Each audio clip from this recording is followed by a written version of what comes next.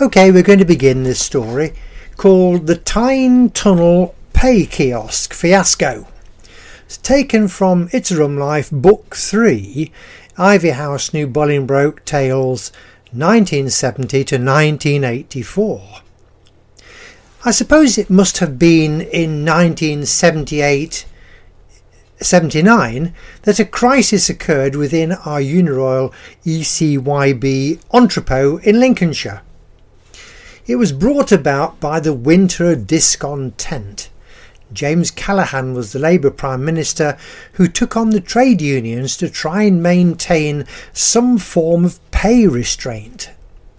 The result that affected us was that the lorries bringing the regular supply of tyres to maintain our local stock levels stopped operating. Very soon our stocks would drop to such a level that our regular deliveries to Uniroyal retailers throughout our area would have to stop. As a result, our income would stop too. Big problems.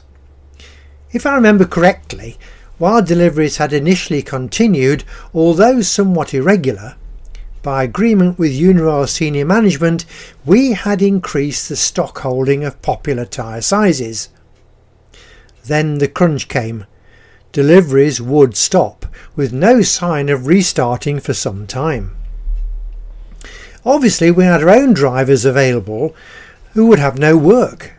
I proposed to Uniroyal that we collect our own supplies if they would pay the costs. The idea was agreed. We would be blacked by the unions for strike breaking, but our livelihood was at stake. We were only paid for the tyres we delivered to our retail clients.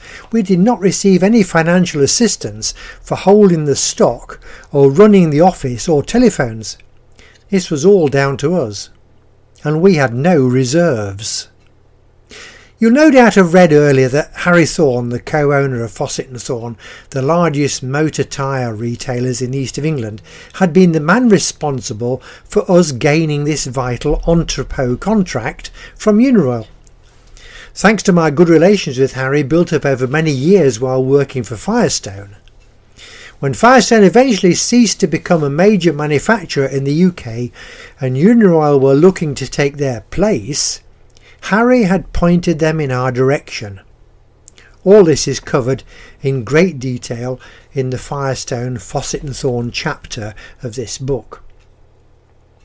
Uniroyal agreed that we would organise our own transport locally to collect stock from Uniroyal's UK factory at Newbridge, just outside Edinburgh.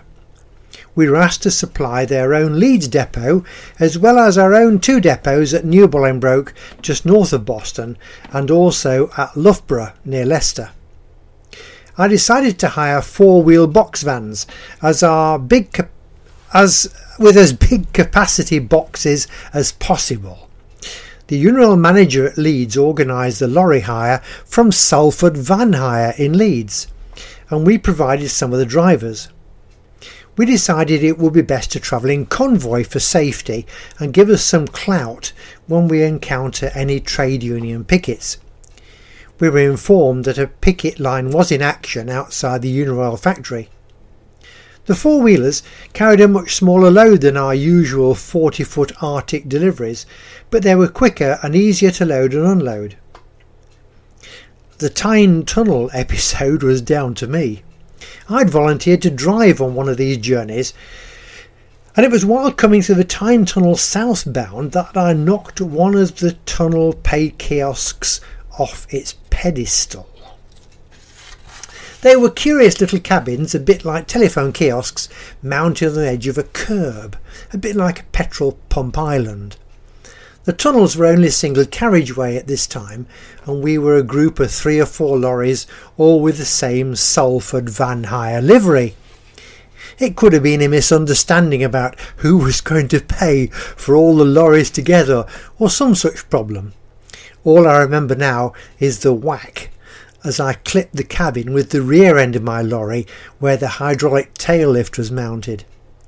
By the time I had looked in my mirror, a little chap was stood at the side of his little building waving his fist, and I was moving away in a constant stream of vehicles of all sizes that were certainly not going to stop. I never heard anything else either. but I did think it best to avoid these future trips through that particular tunnel for a little while. Fortunately, the strike problem petered out after a couple of weeks and things quickly returned to normal. It had been my first and only trip through the new Tyne Tunnel. I gather it's now recently been greatly modernised, having originally been opened in 1968 by Her Majesty the Queen. Perhaps even today they don't even ask for cash when you go through it. This story is brought to you by Cracker Books, written and read by Keith Sanders. There are over 100 free audio stories on this Buzzsprout site for you to listen to. I'm sure you can find something to suit you. Also, follow Cracker Books on Facebook for details of the free ebook downloads. You can read them on any device which has access to the internet. Finally, Keith Sanders, the short story man on YouTube. There are over 50 videos to watch there, all quite free of charge, lots of them exclusive Heavy Horse videos. Thank you for listening.